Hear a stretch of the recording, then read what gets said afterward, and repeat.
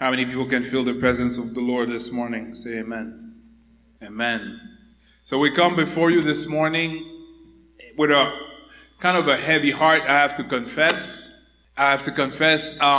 We were here practicing for worship, for the revival that we did. We were here recording and everything.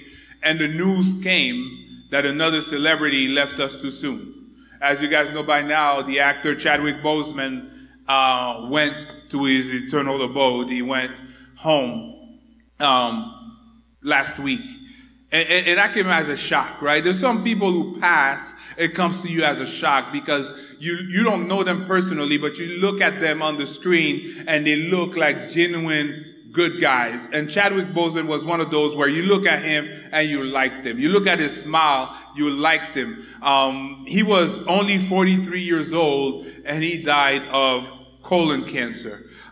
During his career, he did at least 15 movies, several of which he did in between surgery. So he was diagnosed with colon cancer in 2016, stage 3, and so he was fighting it. So while he was producing movies that we could see and enjoy, he was fighting for his life. While he was going in and out of surgery, he would come, but you would never know. And I guess that's why it takes us as a shock, is because it was so sudden. You would look at him and he looked healthy. You saw him in probably his biggest movie, Black Panther, and he looked like really healthy, right? And that gave him a status of kind of a symbolic king, where he would go and people would treat him as a king because on the screen they portrayed a man that would seem to us to be a good king. And out of the blue, he's gone. Out of the blue, he's gone. Out of colon cancer. And they say that the majority of sicknesses that we have are preventable diseases. A lot of the diseases, situations that we go through are preventable. So what I want to talk to you this morning is take care of the body. Take care of the body. And we're in a situation where we're in a health crisis, right? That's lasting longer than we thought. Back in February, everybody was chilling. And then in March, everything was in lockdown because of the coronavirus. And so I'm going to ask you to open your Bibles with me in Ephesians chapter 5, verse 25 to 32. And it reads like this: Husbands, love your wives just as Christ loved the church and gave himself up for her to make her holy, cleansing her by the washing of water through the word, and to present her to himself as a radiant church without stain or wrinkle or any other blemish, but holy and blameless. In the same way, husbands ought to love their wives as their own bodies. He who loves his wife loves himself. After all, no one ever hated their own body, but they feed and care for their body just as Christ loved the church. For we are members of his body. For this reason, a man will leave his father and mother and be united to his wife, and the two will become one flesh. This is a profound mystery, but I am talking about Christ and the church. However, each one of you must also must love his wife as he loves himself, and the wife must respect her husband. God's word is already blessed. Now, this is not a marriage conference, but I want to bring your attention, first of all, this morning to verse 29, the first part of verse 29. And it says, after all, no one ever hated their own body, but they feed and care for their body. And so I want to tell you this morning to take care of your body, right? A lot of times we're in the church and we focus on the soul. We focus on sin. We focus on these things, but we don't focus on the body. But what we don't understand, and I say the body rather than your body, because you have to understand that you are a steward of God's resources on this earth. And the body that you have has been given to you by God for you to be the steward of that body. Now, I don't know about you. I'm brought up in the Baptist church, but I do have a little, I would say, Pentecostal in me, in the sense that I believe God can do miracles. I don't believe that the miracles were only for the pages of Scripture. I think that God gives us Scripture to show us that he's a powerful God and he can do miracles even today. And case in point, if God doesn't do miracles, why do we pray? We pray God because we expect God to intervene in the affairs of men. We expect God to intervene in our lives. And so I believe fully that God can do miracles today. I believe that if you have a sickness in your body, God can remove that sickness in a way that is supernatural. I believe that if you find yourself in a jam, the power of God can come to your rescue and intervene in a way that you did not foresee, in a way that is not naturally possible. But I also believe that God gave us laws, and those laws come from God, and he wants us to abide by those laws. And first thing that God gave us is a body. And the body that God gave us allows us to relate to this world. And John says in 3 John 1:2 says, "Beloved, I pray that all may go well with you, that you may be in good health as it goes with your soul." Now, as a church, we want the soul to be healthy, but what about the body? John tells us, you know what? I don't want only your soul to be healthy. I also want your body to be healthy. And the word good health is the same word where we get hygiene, and it has a connotation of being in proper working order, to be in sound condition, to be in balance. God wants your body as much as possible to be in balance. Now, let me say something very clearly. You can have sickness in your body, and I don't necessarily think that it's a sin, right? You can be born with some disease, and it has nothing to do with you. You didn't do anything wrong. It's just how life is. But that being said, some of the situation that we go through, they could have been prevented. You see, we all say, you know what? You're coming to this world. God knows when he's going to take you out. And that is true. But understand this, the sovereignty of God doesn't negate the responsibility of man.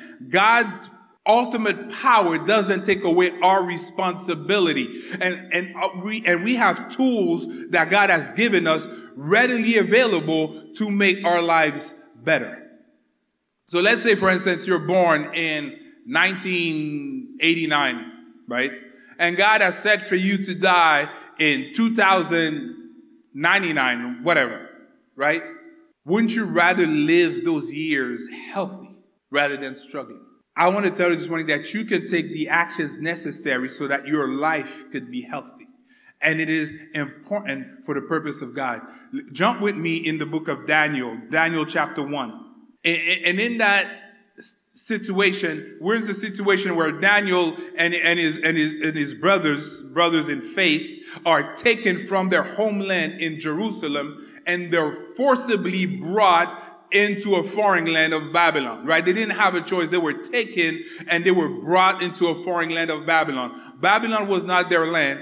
And so the king of Babylon, Nebuchadnezzar, would take the smartest, those that come from nobility, and he would put them in like a training program. And in that training program, they would have to eat certain food.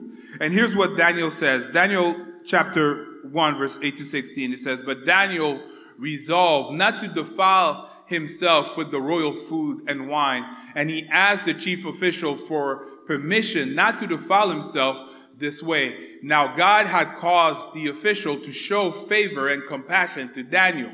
But the official told Daniel, 'I am afraid of the Lord my king, who has assigned your food and drink. Why should he see you looking worse than the other young men your age? The king would then have my head because of you.' Daniel then said to the guard whom the chief official had appointed over Daniel, Hananiah, Mishael, and Azariah, 'Please test your servants for 10 days. Give us nothing but vegetables to eat and water to drink. Then compare our appearance with that of the young men who eat at the royal food, and treat your servants in accordance with what you see.' So he agreed to this and tested them for 10 days. At the end of the 10 days, they looked healthier and better nourished than any of the young men who ate the royal food. So the guard took away their choice food and the wine they were to drink and gave them vegetables instead." Now, it's funny because when you were young and you read this passage, you thought that maybe God put a special anointing on Daniel, and he probably has, to allow him to be able to survive on vegetables. But I want to ask you, do you guys think that Daniel looked better because of God's intervention? Or did he look better because he used God's inventions? You see, Genesis says, I give you the seeds and I give you the trees and I give you this, all of that for your nourishment. And sadly in America, we're not focusing on nourishing our bodies. We're rather focusing on filling a hole. Right? You're hungry and you put stuff in your body without thinking about the consequence of what might happen. And so most of our diet now is what we call processed foods. Right? We eat most processed foods. And I'm going to confess, I mean, I'm guilty too, that processed food is tasty. You know how many people like a good bacon? Amen. You like bacon. You like barbecue. You know, like that grill, that good. And I can wait till the time where we can have a barbecue again. I don't even care who's going to play. Let's have NBA finals at my house where we could grill and have that nice burger and that hot dog and you know, that smell of the grill. It smells so good. But guess what? It is all processed food. And they say that they did studies, and if you increase processed food by 10%, you also increase diseases by 10%. So all those diseases that you see that take us later in life, a lot of them could be prevented if you just reduce processed food. And you might be like, okay, you know what? What does that have to do with us? Like, Dave, this is church. This is not a health. You know, this is YouTube. If I want a health thing, I'm going to do health and I'm going to have a lot of things. What you have to understand is God put you here for a purpose. God put you here for a purpose, and the body that he gave you is what is allowing you to relate to this world so you can have a purpose. But a lot of times we put our purpose we jeopardize our purpose for our pleasures. We jeopardize our long-term health with the short-term pleasures that we have. Let me tell you, it is very hard to preach if you're not healthy. You know, I have a watch, it's a smart watch, and anytime I do any type of exercise, it could pick it up. It picks up the exercise and it'll say, oh, cycling detected when you're doing bicycle. Or it'll say, oh, walk detected. Or running, it'll detect it. You know what? Every time I'm done preaching, the watch sends me a signal saying, great workout. You're all chilling, sitting down, but it's a lot of energy coming on the pulpit and preaching. You guys think that you can lead worship? You cannot lead worship from a hospital bed. You cannot do that ministry of worship that you have from a hospital bed. I don't know. Maybe Wayne could do it. We bring the laptop to Wayne. He'd be able to do it. But I'm not sure that I would be able to do it. I'm not sure that you would be able to do it. But if you are healthy, then you can carry out your purpose that God has for your life. You notice how it doesn't matter what you do. When you get hurt, everything stops. Everything stops. And that's why Chadwick, you know, I give my hat to him. He was going in and out of surgery, and he was able to still do those movies that he was doing. I mean, that's huge. Not everybody would be able to do that.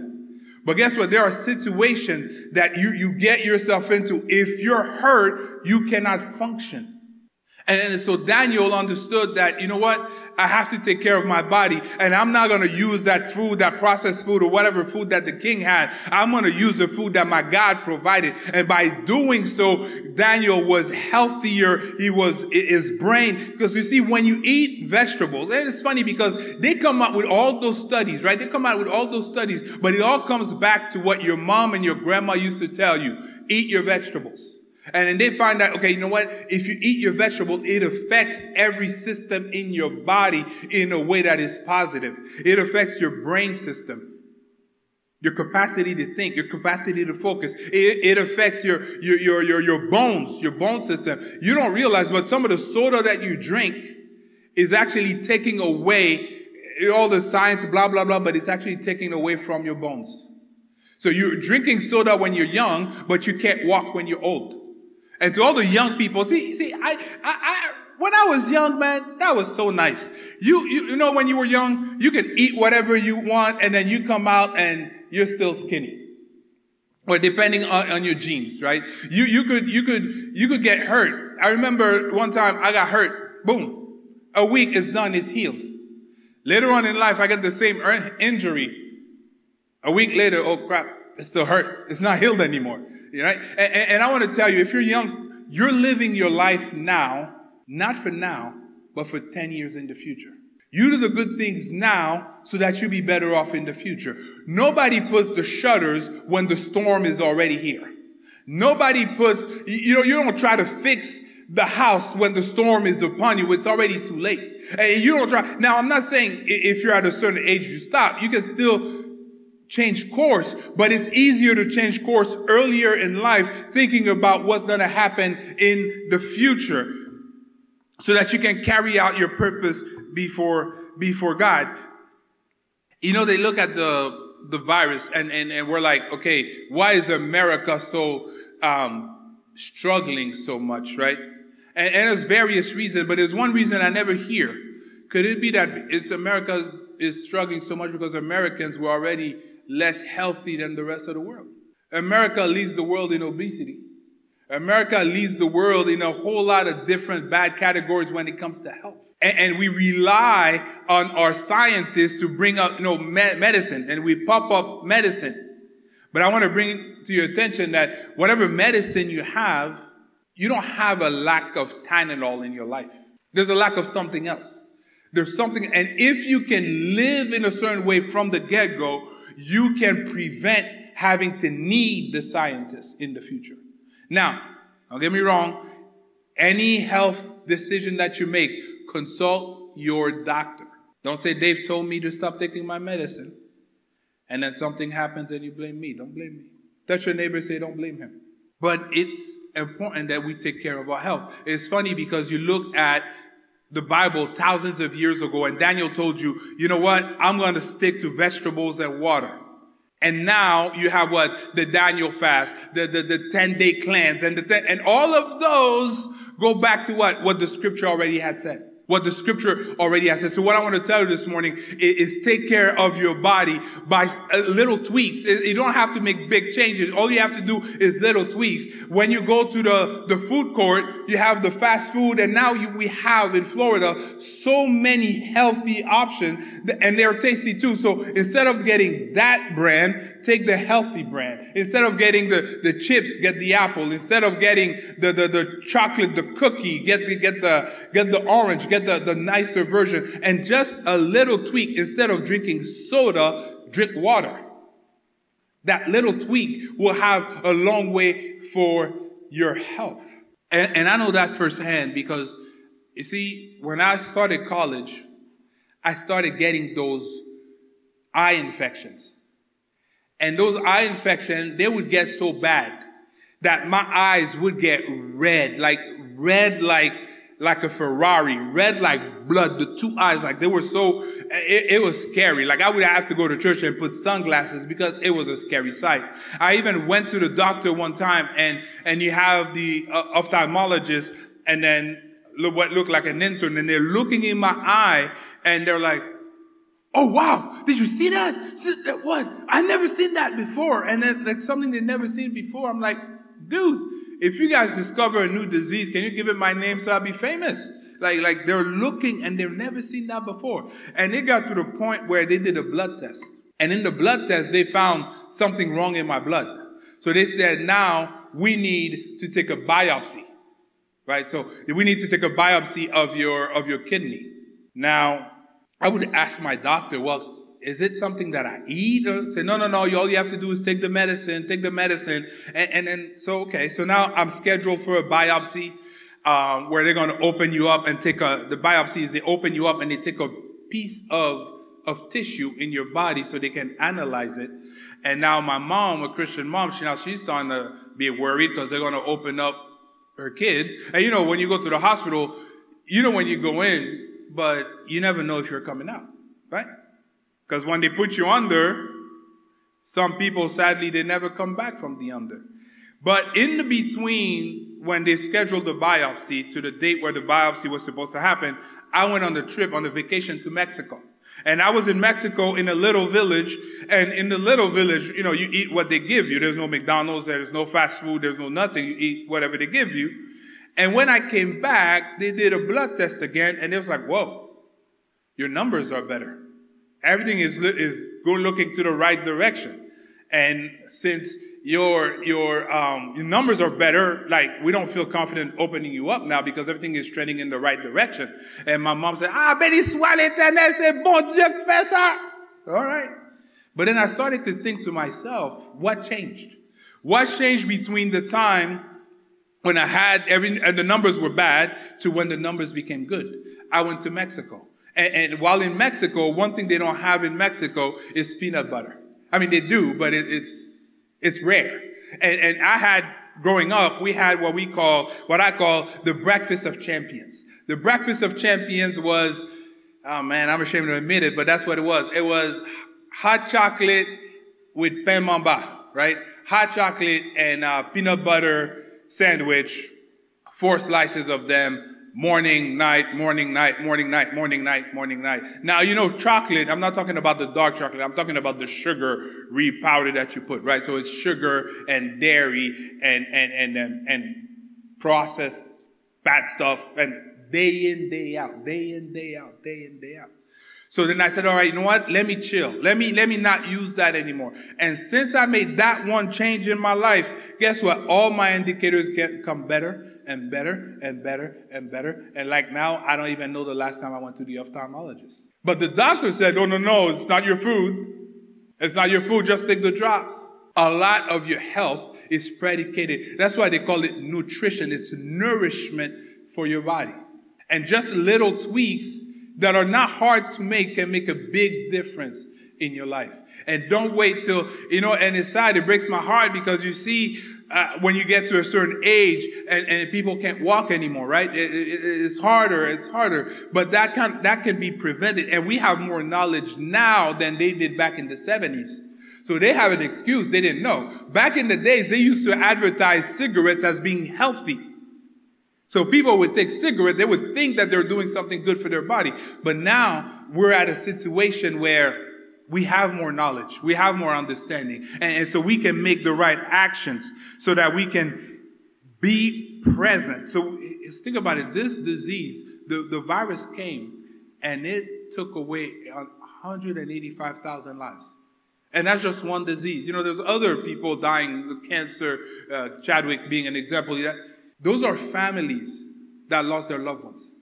Those are children that lost their parents. Those are parents that lost their children. That they will never see you again. And what I want to tell you first is take care of the body. But then number 2 is take care of your family. It's take care of your family. It says, verse 28 of our passage in Ephesians 5, it says, in the same way, husbands ought to love their wives as their own bodies. He who loves his wife loves himself. You see, the society that we see is going down the tubes. It's going down is being flushed down the toilet. You see CDs being burned. You see a lot of unrest. You see a lot of situation. But I want to tell you this morning that if society is going, and I'm going to use the word, forgive me if it's not right, is going to hell, is because the home went to hell first. If the society is coming down, it's because the home went down first. If society is exploding, it's because the home exploded first. You see, home is the first institution that God established on this earth. The first institution wasn't government. The first institution wasn't the church. The first institution was the family.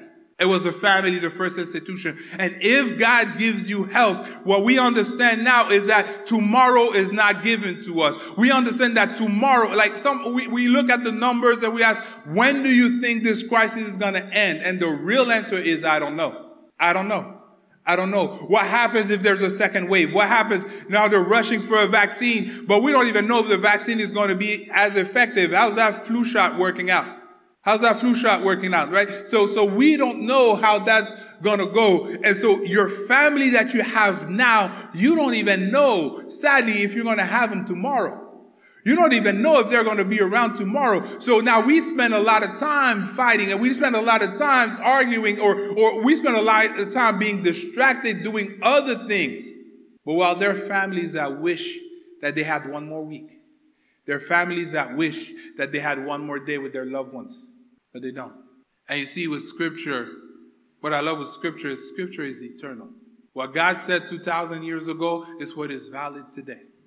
And it says 2,000 years ago, it says, in the same way husbands are to love their wives as their own bodies. He who loves his wife loves himself. And love is the foundation of our society. It should be the foundation of our society. It should be the foundation of the family. And Paul tells us in 1 Corinthians 13, 4-7, what he means by love. What is that definition of love? It says love is patient. Love is kind. It does not envy. It does not boast. It is not proud. It does not dishonor others. It is not self-seeking. It is not easily angered. It keeps no record of wrongs. Love does not delight in evil, but rejoices with the truth. It always protects, always trusts, always hopes, always perseveres. And you see, so it is telling husbands to love their wives like they love themselves. But what is that? That's a normal, basic Christian duty. He says, you know what's the first commandment? Love God with all your heart, with all your soul, with all your mind, with all your strength. And then what? Love your neighbor as yourself. If you're called to love people from the outside, neighbors, and then he went to explain that the neighbor is not only somebody from the outside, it's somebody that you don't like from the outside. It's that race that you don't like. It's that race that did you wrong. It's that group of people that did you wrong. And that's the people that you have to love like yourself. And then he says to the church, he says to the husband, love your wives like you love yourself. That's just the basic Christian commandment. And he says, love her like Christ loved the church. But that's the foundation of the family, where it's a family where love is, where we're patient with one another, where we're kind towards one another, where we do not envy. Now we're in a situation where husband work, wife work. You know what? If they get promoted, celebrate. If they get something good in their life, celebrate. Do not envy. You don't have to boast. You don't have to be proud. It does not dishonor others. It's always mind-boggling to me that we can treat people from the outside with more respect than we treat people from the inside. We treat people that don't even care about us in a certain way, but then we treat our own people wrong. It is not easily angered. It keeps no record of wrongs. It's Pastor Ford that says, a man came to him one day and says, you know what, Pastor, I don't know what to do with my wife because she gets historical. And he said, what you think? What you said? Hysterical? No, historical. Every time we have a fight, she brings back everything from the way back when. But how many times we do that, right? We bring back whatever is from 1999 and we bring it back. It was done, long gone, but then we bring it back. But how many people can bless the Lord that we have a God that doesn't keep records of wrong? We have a God that doesn't bring back the stuff. You know what? Oh, yeah, I saved you in 1989, but in 1992, you did this. And no, God doesn't do that. And therefore, we can do that. Love does not delight in evil, but rejoices with the truth. And it's sad that we get sometimes to a point where something bad would happen, and then you're happy that that bad thing happened. But that's not love. But love always protects, always trusts, always hopes, always persevere. And the family, your family, what you have, and I know sometimes things can get rough, but the family that you have, this is the bedrock that God has given you. And God has, like I said, gave you to be a steward of your resources and your family. As a man, my family is my first responsibility. I have a responsibility to my body, but I have a responsibility to my family. And in verse 33 of Ephesians 5, he says, however, each one of you must also love his wife as he loves himself, and the wife must respect her husband. And you see, you have love and respect. If you look at society, if you look at what's going on in the street, you have a lack of love or you have a lack of respect. When you put your knee on somebody's neck for 9 minutes, that's a lack of love. That's a lack of humanity. That's a lack of humanity. But then when you go and you break other people's doors, that's a lot of respect. When you scream in people's faces, that's a lot of respect. And we have a situation where we don't have love, where we don't have respect. But now, scientists, psychologists, all of those nice, fancy people, they realize for a relationship to work, you need love and you need respect. You need both. You don't need only one. You need love and you have respect. You have some relationships, they have love, but there's no respect. You have respect, but there's no love. You need both. 2,000 years ago, Paul said it in Ephesians 5:33.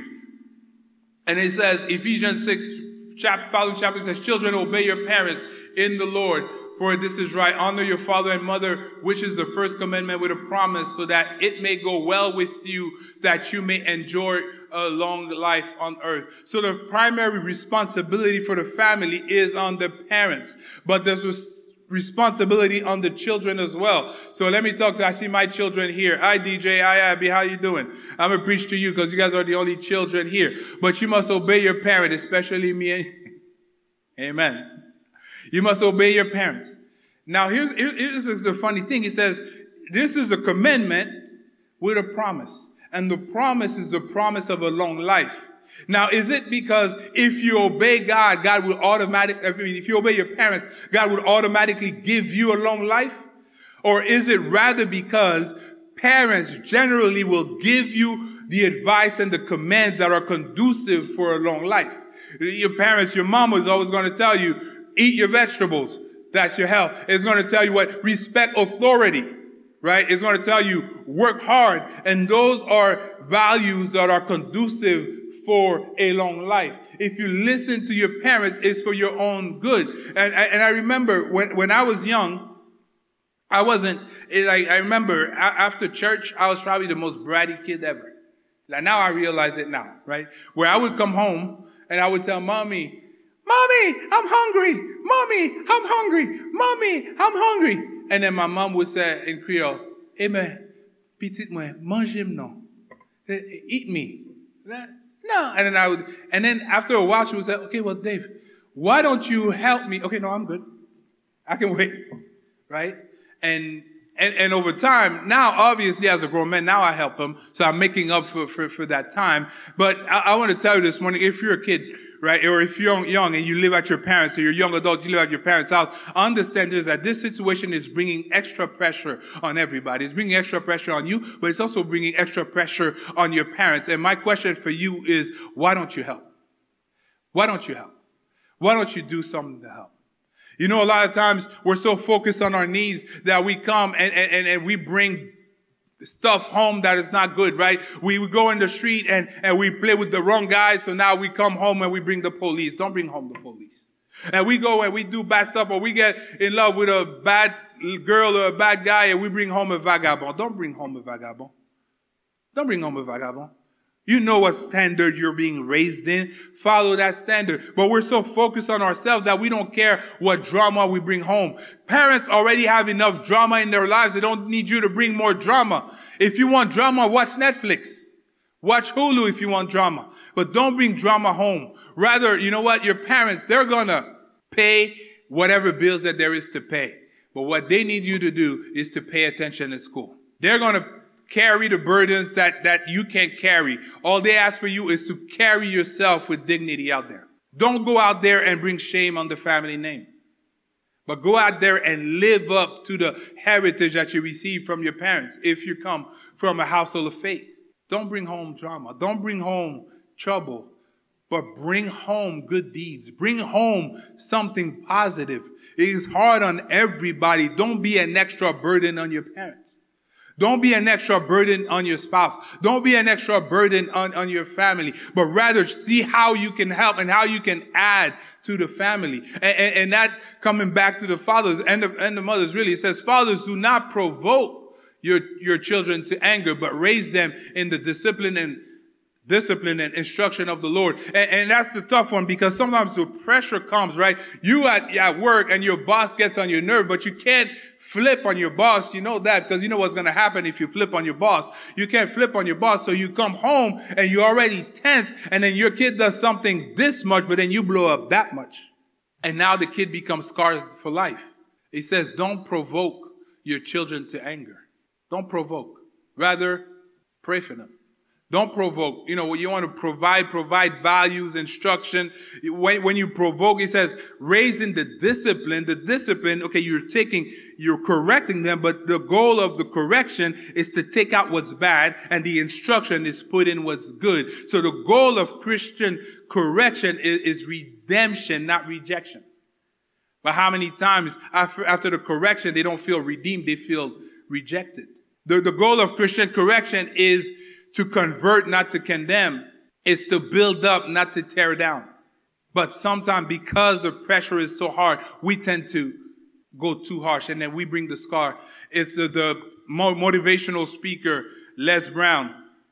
And he says when he was growing up, his mother would correct him. But you know what she would never do? She would never use negative words on him. She would, if he does something bad, she would take him, she would spank him, and she would say, "You're going to be somebody, boy. Boom. You're going to be somebody, boy. Boom. You're going to be somebody, boy." And he said she abused me physically, but she would never abuse me mentally.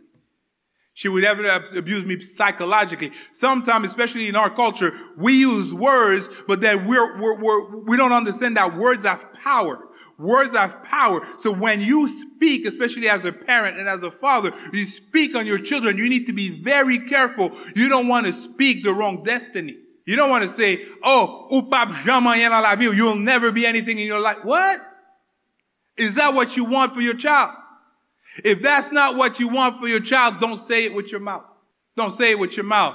"Oh, you're so..." If you don't want the outcome of those words to be what happens to your child that you love, don't use those words. Use different words. Like Les Brown's mom, she didn't say, "You're going to be a nobody." She said, "You'll be somebody. Even if I have to beat it into you, you're going to be somebody, boy." Use the words that you want the outcome for your children. And I wonder how many kids went astray because they got the wrong. You see, the power of your word. The Bible says life and death are in the power of your word. Be very careful what you say. Be very careful how you use your tongue. There is power in the tongue. There is power in the word. James says you cannot use the same mouth that you use to bless God and then you use to curse. And then curse is maledicere, meaning saying bad things about someone is a curse. How many times we curse our children? And over time, nobody's perfect. And you can have scars, you can have situation. And what I want to tell you this morning is to be forgiving. It says in Colossians 3:13, it says, bearing with one another and forgiving one another if someone happens to have complaint against anyone else, just as the Lord has forgiven you, so you also forgive others. I was listening on the radio and they were saying once again, when the COVID-19 virus hit, divorces went through the roof because now people are stuck in the house. And if there was already a situation that was already pending and now it blows up, but it's constant blow up, there's nowhere to go. Before you could go and spend 8 hours to chill at work, but now there's nowhere to go. So now it blows up. But a lot of times we make big blow ups out of small things, right? We jeopardize long-term relationships for short-term issues. For short-term issues. What do you mean you didn't pay the bill? Okay, it's okay. You pay the bill. It's okay. They're not going to ding your credit. And if they ding your credit, you can get your credit back up. But you can't get the relationship back unless you forgive. It says, bearing with one another and forgiving one another if someone happens to have complaint against anyone, just as the Lord has forgiven you, you also forgive others. And I know this morning there's some parents that need to forgive adult children. There's some children that need to forgive their parents. There are some siblings that need to forgive each other. I know of siblings, they got mad, they didn't speak for a year. You have a brother and a sister and you're mad at them, you don't speak for a year. And if you find it hard to forgive someone, just think about what you did to Christ.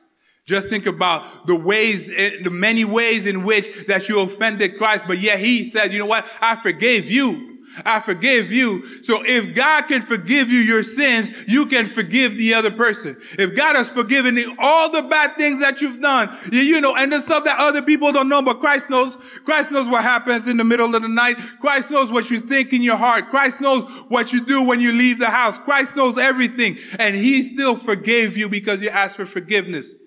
So you can't forgive another person because they said something. You can't forgive another person. You can't forgive your children because they did this or they did that. You forget that you needed forgiveness from your parents too. Sometimes parents grow up and they make you think that they were saints. They were not saints. They needed forgiveness too. I needed forgiveness too. I won't tell you what for though. But I needed forgiveness. And you cannot succeed in a relationship if you do not show forgiveness. God has not called you to always be right, but God has called you to be forgiving. So take care of your body, take care of your family, but then take care of the body of Christ. We're in a situation right now, and I'm going to tell you, it is tough. It's tough to be at church, but you go out and you don't see your grandma. You don't see Aunt and brother Aunt. You can't hug your homie. You can hug, there's a brother who came and he came for visit today. And I'm like, man, I want to hug the guy because I haven't seen him in a long time, but you can't because of this virus. And we're in a situation where we don't see each other. But the fact that we don't see each other doesn't mean that we cannot take care of one another. And I want to tell you, especially if, sometimes you're there and you haven't spoken to the person in a while and that person comes on your heart and you don't know why they're coming in your heart. And I want to tell you this morning that you ever thought that maybe they're coming in your heart because the Holy Spirit is trying to tell you something. Maybe they're coming in your heart because the Holy Spirit wants you maybe to give them a call to see how they're doing. Maybe the Holy Spirit wants you to pray for them because they're going through a situation that they might not share with you, but He knows that the situation is happening. And so He wants you to come and be in agreement with Him so that the power of the Holy Spirit can go into that situation and have an impact. You know how many mothers are sleeping at night and they see their children and they start praying, and then you find out that the child was spending for their life. They were about to die, but then the mom prayed and then God came and saved that child's life. So you don't know if God put somebody in your heart, somebody that you haven't heard of. Maybe call them, maybe pray for them, but take care of them. Take care of the church. We live right now, we're in a political season, right? And I'm going to confess, I love politics. For me, it's like a sport. But now you have to watch out because a lot of times when you get into political season, guess what? We don't all think alike. We don't all think alike. We all don't think alike. And I want to tell you this morning that Christ is greater than your politics. Christ is more powerful than your politics. If we go back to in the book of Daniel, at the end of the chapter where we read, it says that Daniel was in Babylon until the first year of Cyrus. That is 70 years. So he was in that kingdom for 70 years. And now we don't have all of them, but historians say that Daniel served under 7 kings.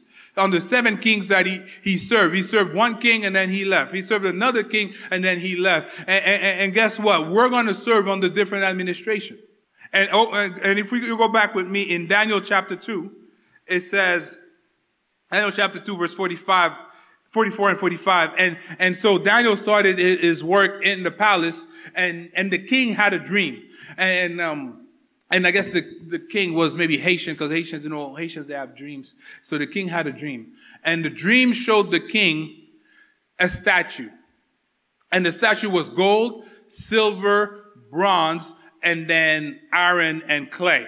And then he didn't know what the dream meant. But I was troubling him, and he asked his magician for help, and they couldn't help him. And then Daniel said, and he was going to kill all the magicians. And Daniel said, hey, I have a God, and my God can help. We're in a country, and I don't care who's in power, but there's some situation that they cannot solve. And as a church is going to have to solve them. And Daniel says, okay, you know what? I have a God. Let me pray. And God showed Daniel the dream and the interpretation. And it shows what? It shows that the statue was different kingdoms. The gold was the current kingdom of Babylon. And then the second one will be Persia, and then the Greece, and then the Rome. And guess what? After that, there was a rock. And the rock came out of the mountain and destroyed the statue. And here's where the interpretation that Daniel gives the king at the end. It says, in the time of those kings, the God of heaven will set up a kingdom that will never be destroyed, nor will it be left to another people. It will crush all those kingdoms and bring them to an end, but it will itself endure forever. This is the meaning of the vision of the rock cut out of the mountain, but not by human hands, a rock that broke the iron, the bronze, the clay, the silver, and the gold, and to pieces. And you know what that kingdom is? That kingdom is the church. That rock that came out, that rock is Jesus Christ. And a lot of times, if you don't watch out, you want to break the church over kingdoms that are going to break. Like I said earlier before, I love this country, right? But this country, like other kingdoms, when Christianity started, you had one teacher and 12 guys. And then you have the Roman Empire. Guess what? That teacher, Jesus Christ, is still here. His church is still here. But guess what? Rome is gone. The Ottoman Empire that gone. The Moors, they're gone. Whatever. The British Empire, there was an empire. The biggest empire ever was the British Empire. It went from the Americas all the way to India. And they had a saying, the sun never sets on the British Empire, meaning it's always they somewhere under the British control. And guess what? That came and that is gone. But the church is still here. Jesus Christ is still here. The power of the Holy Spirit is still here. The church is the kingdom that will endure forever. So I don't care how you vote. I don't care if you vote liberal or if you vote Republican. The church is what will endure. We had Carter. Carter came, Carter left. We had Reagan. Reagan came, left. Bush, Clinton, Bush, Obama, Trump. They come and they go, but the church remains. Do not break the church, the eternal church, over something that is temporary. So what if your brother doesn't think exactly like you do? Jesus died for him too. You know what? When they put Jesus on the cross, they nailed the right hand. That was for the conservative. They nailed the left hand. That was for the liberal. And then they nailed the feet in the middle for the independent.